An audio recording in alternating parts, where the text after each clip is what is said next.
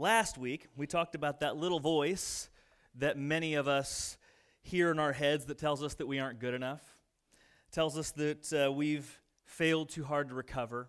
It's a voice that tears you down, a voice that tells you to hide your real self from people, especially at church, because if people knew what you've done or who you were, or what you were like really on the inside, they would not be your friend, the church might excommunicate you, or all kinds of horrible things that start running through your head. And in the realm of our spiritual lives, the voice tells us that our mistakes and our sins are bigger than God's forgiveness. And all this stuff does is it kind of makes you turn inward. You hide from people, you hide from God, you never open yourself up to connect in a real meaningful way with people, to experience God's grace or God's grace through the people of His church. And I believe this is the voice oftentimes of the devil whispering in your ear, taking advantage of our insecurities to bury us under a weight of guilt and shame. And the devil is smart, because not only will he use guilt and shame and all that stuff and your insecurities to turn you inward, but he will often do the exact opposite to turn you inward, because there's also another way that you kind of get hyper-focused on yourself and turn in on yourself and forget God out here and people out here, and that's with pride. And Satan will often use this opposite tactic of tearing you, this opposite tactic than tearing you down, which is building you up and making you like yourself a little too much, feel a little too good about yourself. And so in this final week of the series, When the Devil Knocks, we're going to talk about how Satan will often use pride to destroy our faith. And in the first week, we talked about Satan kind of taking on this role as the deceiver, that he wants to feed us half-truths. He wants to take the truth and twist it. He doesn't abandon the truth outright, because if he abandoned the truth outright, we'd all be like, well, that doesn't sound accurate. But when he can take the truth and twist it, there's enough truth in there to make you believe the lies of Satan. Last week we talked about him as this accuser, to accuse you of all you've done wrong, to remind you of every bad day you've ever had, and let you run that on repeat over and over again. Now, today we're going to talk about his role as the flatterer, because that's what he will do. He will flatter you. He will make you think that you are so incredibly amazing. And I'm not saying you're not, some of you, but he wants to use this to destroy your faith. And we have to remember that. His number one mission is to destroy your faith. Satan is not just about giving you a bad day. He doesn't just want to ruin your Monday. Okay? His work in your life is bigger than just giving you a flat tire or having you catch all the red lights on the way to work when you're already late. His work in your life is bigger than getting your Netflix show, your favorite Netflix show, canceled before you've had a chance to binge watch all the episodes. He isn't just about ruining your day. His goal is to destroy your faith. And he will do that by making you feel great. If he can get you to abandon your faith or never have faith at all in Christ, he will do that by any means necessary, even if it is making your life incredible and amazing. Because ultimately, he wants to keep you out of heaven. He wants to keep you from finding salvation in Christ. Satan wants you and he wants me to go to hell, to miss out altogether on the salvation that Christ has for us. And so, what pride will do is it will latch on to, oftentimes, and I think the way Satan often uses it, is he uses pride to latch on to something in your life that is already good, something that you are already good at. Again, he likes to twist things, not completely fool you. Most of us are going to have pride in an area of something that we're successful at. Most of us aren't going to be that deluded person that you remember seeing on the American Idol, the first 3 weeks of the show, when the person who's terrible is convinced they're amazing, and then they go up and they sing, and the judges are like, wow, you are a new level of bad. And then they get mad, how dare you? I'm the best singer in the world, and you'll hear my name someday, and they storm out. Most of us aren't that delusional about our skills or what we're bad at or good at. Most of the time, Satan is going to use something that you're good at, something that you're talented at, and he's going to make you use that thing to feel so good about yourself that you feel like you've got a leg up on people, to feel better, more important than you really are. And so that talent could be anything. Some of you can sing. Some of you can play an instrument. Some of you have a natural athleticism. Some of you have artistic skills, okay? You can paint or sculpt. Some of you have an eye for design. Some of you, your houses look like something out of a magazine. Your houses make my house look like the before picture, before Chip and JoJo get their hands on it, right? Some of you, that's what your thing is. Some of you, you have natural physical beauty. Some of you have a gift of common sense. I don't have that gift. My brother has that gift. And like my brother, I got better grades than him in school. Like I think in every grade of school.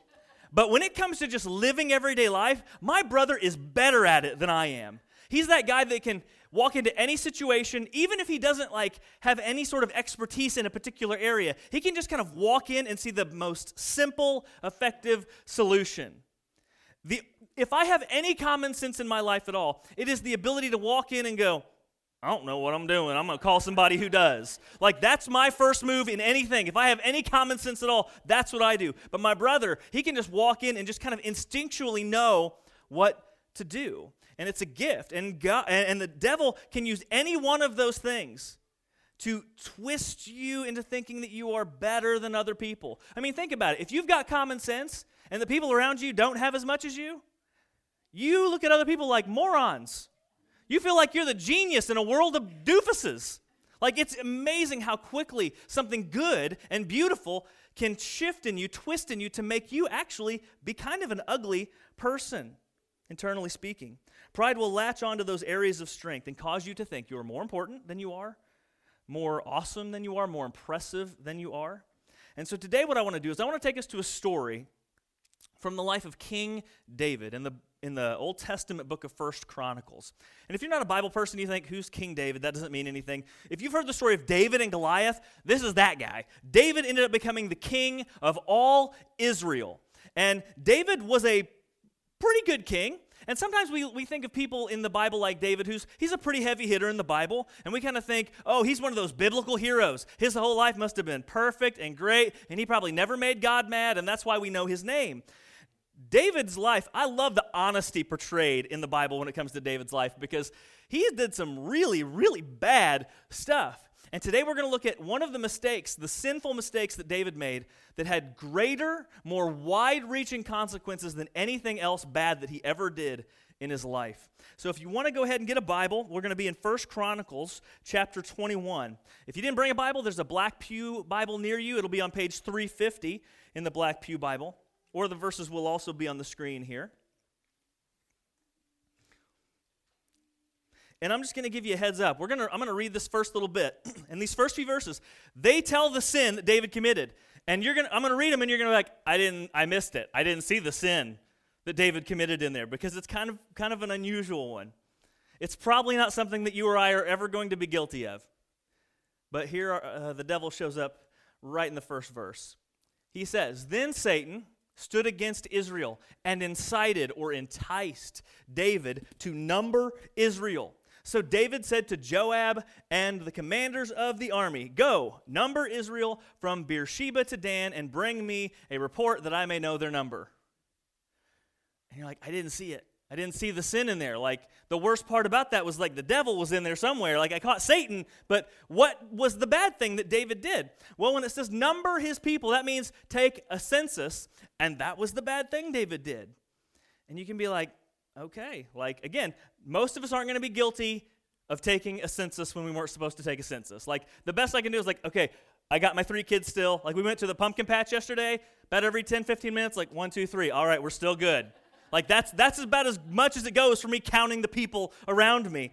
And so you can kind of miss what was the bad thing that David did here. Because, I said up front, this sin right here of taking this census had bigger consequences than anything else David did in his life. And you think, but that's so weird, because there's a lot worse sins in the Bible than this. I mean, there are some things in the Bible that are impressively evil.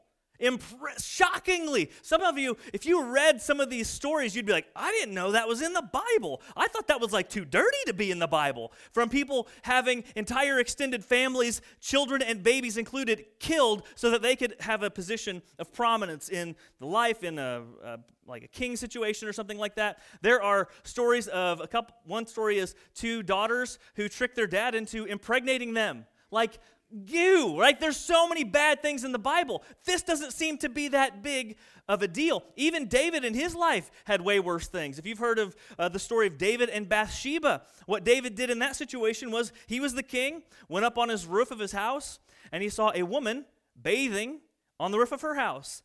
Don't ask me why. That was what she did. And he looks over and he's like, she is extremely beautiful. He has some servants bring her to him. He takes this woman. He gets her pregnant. Come to find out, she was married to a guy who is already one of David's soldiers who is out fighting in a battle right now. So this guy's out in the trenches fighting for king and country, and David's in a comfy bed with that guy's wife. And then she gets pregnant, and David was like, oops, I thought this could be a one-night stand. And so he begins this giant con scheme, planning and plotting, and it ultimately ends up with him having that other guy murdered, having her husband murdered. And you read that story, and it sounds so nasty and so evil that you think, that's got to be the worst, right? But the consequences of this are far, far bigger, and it becomes strange for us. So it's like, why is this such a big deal? Well, the main issue here, and I'll get to it in a second, but the main issue is that David forgot. He forgot that his life was entirely dependent on God. You see, the whole point of God putting together this nation of Israel, this was a country and a people that God actually hand-built through the early pages of Scripture. Their whole point was to be a group of people who lived for God in all things, who understood their dependence on God, that God was to be their strength, their power, their security. He was going to give them food and water and make sure that they survived and thrived. Every single day was meant to be dependent on Him. From the king, David, down to the lowliest person in the country. Everybody, that was supposed to be their daily mindset. And then, if you read what's happening to David before 2 Chronicles chapter 21 and 20, 19, and 18 and such, you'll learn that things are going amazingly well for David, especially when it comes to the military. You see, David, he was known to be a good fighter, and he trained some good troops to be good fighters, and he just ultimately had an amazingly talented army. And at this point, David was unstoppable. His men were unstoppable. And so you can read back several chapters, and it's basically this group of people tried to attack Israel, David wipes them out. This group attacked Israel, David wipes them out. And he was just winning and winning and winning. And it seems to be that David forgot that God was the strength, and he started to think, I'm the reason we're so awesome. No matter what we do, we can't lose. I'm so strong. I'm so powerful. And so when it comes to this taking of a census that David ordered his troops to go throughout all the nation and carry out, David was basically saying, I'm so big and strong. Let's see how big and strong I really am. And so they go out, and what they do is they count not everybody, they count able-bodied fighting men over the age of like 20. Basically, anyone who's going to be strong enough to go into battle and hold their own, he wants to know how big his army is. Because he wants to know, he already knows he's awesome, but he wants to know, just how awesome am I? And so the sin of taking the census isn't necessarily in taking the census, but it was his motivation behind it to say, I'm so great, I don't need God anymore to protect us. I'm King David, and I protect us. I cut the heads off of giants, and I am amazing. He started to believe his own press, and he started to think that he didn't need God anymore. And that's what Satan will do in your life, too. Now, you might not be going out into battle. You've probably never killed a giant. If you do, don't talk about it. That's your thing. But Satan will use pride to make you forget how dependent you are on God. Because it'll be like, I don't need God. Look how talented I am. And again, it'll probably be in an area where you've already got a gift, where you're already strong at something. Maybe you're killing it at work, and you have ascended the corporate ladder or whatever ladder it is in your organization, and you're at a pay scale that you thought you'd never be in your life, and it's like, I got my future set. Like, my whole life is taken care of. I've got this taken care of. My kids are going to be okay for college. I have done so much. All of a sudden, you don't need to depend on God for your future anymore because you've done it. You've taken care of it. And I'm not saying climbing the ladder or earning money is terrible. It's that mindset of pride that makes you forget how dependent you are on God. Let me tell you a way pride gets a hold of church people. You've been coming to church for a while. You can be like, look how good I am. Look how good of a rule follower I am. Because after you've been in church for a while, you kind of learn the churchy rules, and you learn kind of what God likes and what God probably doesn't like, or at least you learn how to portray yourself as a nice, good person, and you can start to think, I follow all the rules. God is really lucky to have me on his team. And you start to feel good about yourself, and all of a sudden, it's not Jesus' work on the cross that earned you salvation. It's your work of being good. And you start to forget your daily dependence on Jesus. It's pride that turns us parents into the parents who yell at our kids rather than engaging with them. Because it makes us think that, this is my house. I should get my way around here. The other day, the kids were, I forget what it was, I don't know if they wanted the big pork chop or what it was, but like, how come you get it? It's like, because I'm dad. I pay my taxes. I'm an adult. It's like, because that's what I do, How come we have to go to bed early? Because I said, I'm the dad, and I pay my taxes, and I'm an adult. Like, I'm a responsible person. And so you start to think, I'm the boss here, and so I get my way around here, and everything should be according to my specifications. And so kids then exist to give me the day that I want, whether that's a perfect day, a quiet day, a clean house, whatever it is. The kids then exist for you.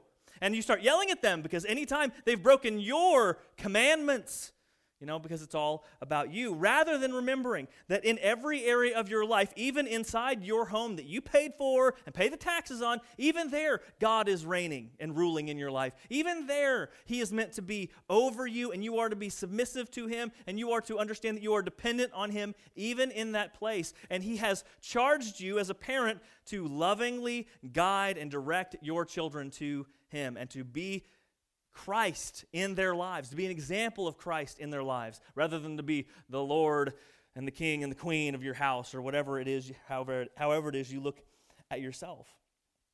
And so David is here. He feels like he's the unstoppable king. He can't be quit. He can't be knocked down. He forgets that he's not the ultimate authority in Israel. He forgets he's not the ultimate strength in the world at that point in time. And then God sends him a reminder of who is really in control. We'll jump down to verse 7. But God was displeased with this thing, and he struck Israel. And David said to God, I have sinned greatly. It's interesting, when David confesses for the whole Bathsheba and killing her husband thing, he just says, oh, dear Lord, I have sinned. But here he says, I have sinned greatly in that I have done this thing. But now, please take away the iniquity of your servant, for I have acted very foolishly. And the Lord spoke to Gad, David's seer. Basically, he was a prophet. Gad was a prophet who spoke on behalf of God, saying, go and say to David, thus says the Lord, 3 things I offer you. Choose one of them, that I may do it to you. So Gad came to David and said to him, thus says the Lord, choose what you will. Either 3 years of famine, or 3 months of devastation by your foes, while the sword of your enemy overtakes you, or else 3 days of the sword of the Lord, pestilence on the land, with the angel of the Lord destroying throughout all the territory of Israel. Now decide what answer I shall return to him who sent me. I love this. This is so, on God's part, this is one of those oh man, talk about a punishment. Because he says, David, you like being in charge? I'll give you the chance to pick your punishment. You did something bad, but you're the boss, David, so here, I'll even give you some choices. Is it going to be 3 days or 3 years of famine, some defeat by your enemies, or this pestilence in the land? And we don't really get any explanation of what the pestilence is. It looks like some kind of disease, but God gives him the choice.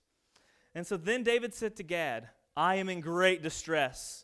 Let me fall into the hand of the Lord, for his mercy is very great, but do not let me fall into the hand of men. And I think that's interesting. Even there, he can't bear to lay aside this thing. I'm powerful. I'm stronger than every other power that exists around us. I beat everybody with my army. My army's bigger than their army. And even in this moment, when he's being humbled by God, he can't come to a place to let himself be overtaken by another army. That's still a place of pride.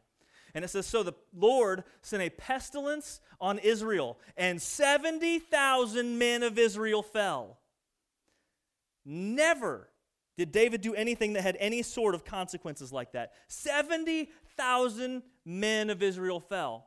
And what's interesting, when you look at how they counted people, when they took the census, they come back and they said, okay, David, here's how many able fighting men you have.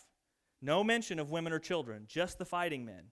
If this count is done the same way, then 70,000 is actually a far smaller total than what the actual death count really was, assuming women and children were included in this pestilence and died. So whatever David did in choosing this, whatever his sin was, this was the biggest sin in the eyes of consequences, when you're just looking at the consequences. And what's so strange about pride is that when things kind of ultimately fall apart, when things finally, just crumble beneath you, it happens at the time when you feel the most invincible. When you feel like nothing could ever touch you, and you learn how wrong you really were. In Proverbs 16:18, we learn, it says, pride goes before destruction, and a haughty spirit before a fall. Meaning that when you feel on top, you've never been more in danger. You are never more vulnerable than when you've given into pride. Never. And again, that's when you feel the least vulnerable. You think, nothing can touch me, nothing can hurt me. I've got everything set. I am invincible. I'm untouchable. My life is going exactly the way I wanted it to, and nobody can ever take that from me. And it's that moment when pride grabs a hold of your heart and it leads you to feel invincible. You've never been more vulnerable. You've never been more likely to fail. You've never been more likely to give into a sin that you thought you would never give yourself into. You've never been more likely to lose some of the best things in your life, maybe some of the best people in your life, by the mistakes you will make when you give yourself into pride. And unfortunately, a lot of us are like David, that we have to learn this the hard way. People can warn us. In fact, there's a few verses that we skipped. Somebody tried to warn David and said, hey, David, this is a dumb idea. God ain't going to like this. And David says, I'm king. Go do what I said. And we can have people warn us, tell us don't. This is a bad idea. She's not right for you. He's not right for you. Don't do it. You're going to destroy your life. People can say all kinds of things. We say, I know what's best. It's my life. I can figure it out. I one time heard a pastor say that when it comes to pride, we really only have two roads to choose from. The first road is the road of humility, where you acknowledge, I'm feeling pretty good about something. Maybe I need to check my heart at the door. Maybe I need to, remember that I am not top dog in the world. I need to remember that I am submissive to God, dependent on God in all things. Yes, I have a talent, but it's only because He gave me that talent.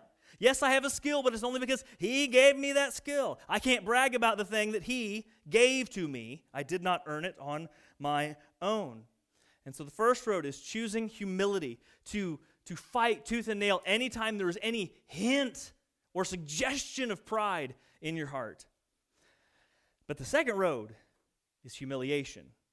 It's where you walk the road of pride as far as it will take you until everything falls apart. And it will fall apart. And here's the painful part that I think about is sometimes that when things fall apart, it won't happen in this life. Sometimes pride will leave you feeling good. It will make everything great for you all the way through your earthly life. And you will never have everything fall apart on you until you get to the other side of death and you realize that you depended on yourself your whole life. That you thought you were so awesome, you thought you were so great, everything went so well for you that you never realized how much you needed Jesus and you never thought about your eternity or what was on the other side. And that's when the destruction comes. That's when the vulnerability is exposed, is when you've walked your entire life without Christ. So your pride might lead you to destruction in this life or the next, but eventually it will come crashing down upon you, and that is what pride will do to you. And so my hope here is to get you to choose that first road, to be people who pursue humility rather than getting lost in your pride, rather than cherishing every compliment that somebody ever gives you, rather than sharing every good moment on Facebook while hiding the bad. It's funny, like even the bad things we share on Facebook, it's like our kids who've made a big mess, but they're sitting in the middle of it looking cute. You know what I mean? Like it's still like oh, look at this mess they made, and everyone's like, oh, that's so cute. Even that makes people want your life. And that's still pride sometimes, that we hide all the bad from everybody and we only show the good. And so I want to help you choose the first road. James, the brother of Jesus, which just as a side note before I read you what he wrote, this guy was Jesus' younger brother, half-brother technically, and he came to believe that Jesus, his older brother, was God. What would your older sibling have to do to convince you that they were God?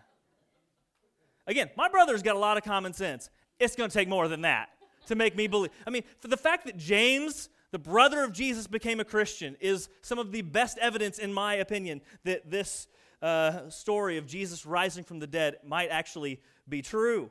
And James says this: God opposes the proud, but gives grace to the humble. The word opposes there, it's like a military word. It's like, oh, I see the army coming, so I'm going to set my troops up against that army.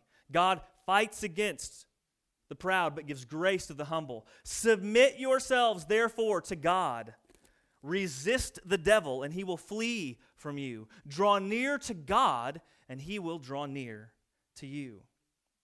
Because pride makes you focus on how good you are, and it makes you forget that you even need God at all. So you're not going to draw near to God. You're going to draw near to all that is sinful, all that is prideful, all that is decadent and extravagant, and that's when you're getting closer and closer to the devil. But it says when we can flee from pride, he will actually flee from us. And humility is based on you drawing near to God, on you opening yourself up to the grace and mercy, to you being in awe of how God has been to you, how good God has been to you. Instead of being impressed with your own skills, your own abilities, humility leads you to be grateful for the fact that God gave them to you to be used in your life at all. Instead of being proud at how well we follow the rules, we thank God for the work that His Holy Spirit has done in our life to actually make us maybe be able to follow any rules. Because, you know, when we get proud Christians and we think, I'm such a good Christian person and I'm way better than those people who don't follow any of the rules, that just shows how forgetful we can be. Because when Jesus found you, you were a mess. You were a mess. I was a mess. And when the moment you think, I'm so much better than them, it's that you forgot that you didn't clean yourself up. You haven't always been clean. At some point, Jesus dragged you in out of the muck and the mire, and He washed you off. Still washing you off, probably, knowing how we live our life. And so rather than being proud of me and looking at myself and how great I am, I remember, no, if I have any goodness in me, it's only because God has put it there by the grace and mercy of Jesus, by the power of His Holy Spirit. And so we have to daily place our hands firmly and unashamedly in the knowledge that we are dependent on God. There is not a day goes by that you are not dependent on God. As Jeff said that Bill said, it's all grace. I mean, every single one of us, every single human being who has ever breathed has sinned against God and is deserving of hell. That means God is justified to look at any of us at any point and go, and squish us out of existence. The fact that I can take a breath right now, grace. The fact that I get another one, grace. The fact that I have time to sit here and share with you the good news of Jesus so that you might hear it and accept it and hopefully come to believe in Jesus is grace. Everything is grace. We don't deserve anything. It's by the goodness of God. So do not let Satan fool you. Don't wait until everything comes crashing down before you realize how much you need God in your life. Let's pray. Lord, we are grateful to be here to hopefully take this seriously and hear that we need to check our hearts, that we can't ever just be people who are think pride's not our problem. Because the second we think that is the moment we open ourselves up to pride. And I think we all kind of need to wake up every day acknowledging that we need you. To remind ourselves that no matter how well things go, how good we do at various things in our life, that we are still utterly dependent on you for each and every day, each and every breath, and for ultimately our heavenly grace that you give us through Jesus. And so, Father, I pray that we would be people who are pursuing humility, that we would not be people who think we are humble, but we would be people who are daily choosing the first road and choosing to try to be humble. That we would surround ourselves with people who will give us honest feedback, who will call us on our mistakes, on our sins, and even say, well, you're thinking a little too much of yourself there, I think. We need people in our lives like that. They can be your voice in moments when we have kind of forgotten to listen to you maybe. And I pray, Father, that we would have hearts that are soft, in that we would listen to the advice of others, that we would listen to this call today to be humble, that we would not have hardened hearts so that we walk into the world ignoring all criticism, ignoring all advice, ignoring all help because we think we've just got it all figured out.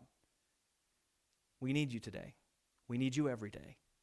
And we thank you for the work of Jesus on the cross, because that is work that none of us could have done on our own, the work of salvation, that he paid the price for our sins so that we wouldn't have to. He died the death that we deserve to die for our sins, so that when we stand before you, it looks as if our debt has already been paid. And we can finally stand before you with a list of sins that have been forgiven, have been wiped away. And we can look as if we deserve heaven. We can look as if we deserve to be in your graces, because you have washed us clean through Jesus so that we might have eternity with you. And again, not because we deserved it, but simply because you loved us and you wanted us to be saved and you knew we couldn't do it on our own. So I pray, Father, again, that primarily with this knowledge that Jesus did work that we could never do, that we would be humble people pursuing humility. Thank you again that we can come back week in and week out and focus on Jesus. If we ever lose sight of what he's done for us, we will lose sight of everything. So thank you for letting that stay at the forefront of what we do. It's in his beautiful name we pray. Amen.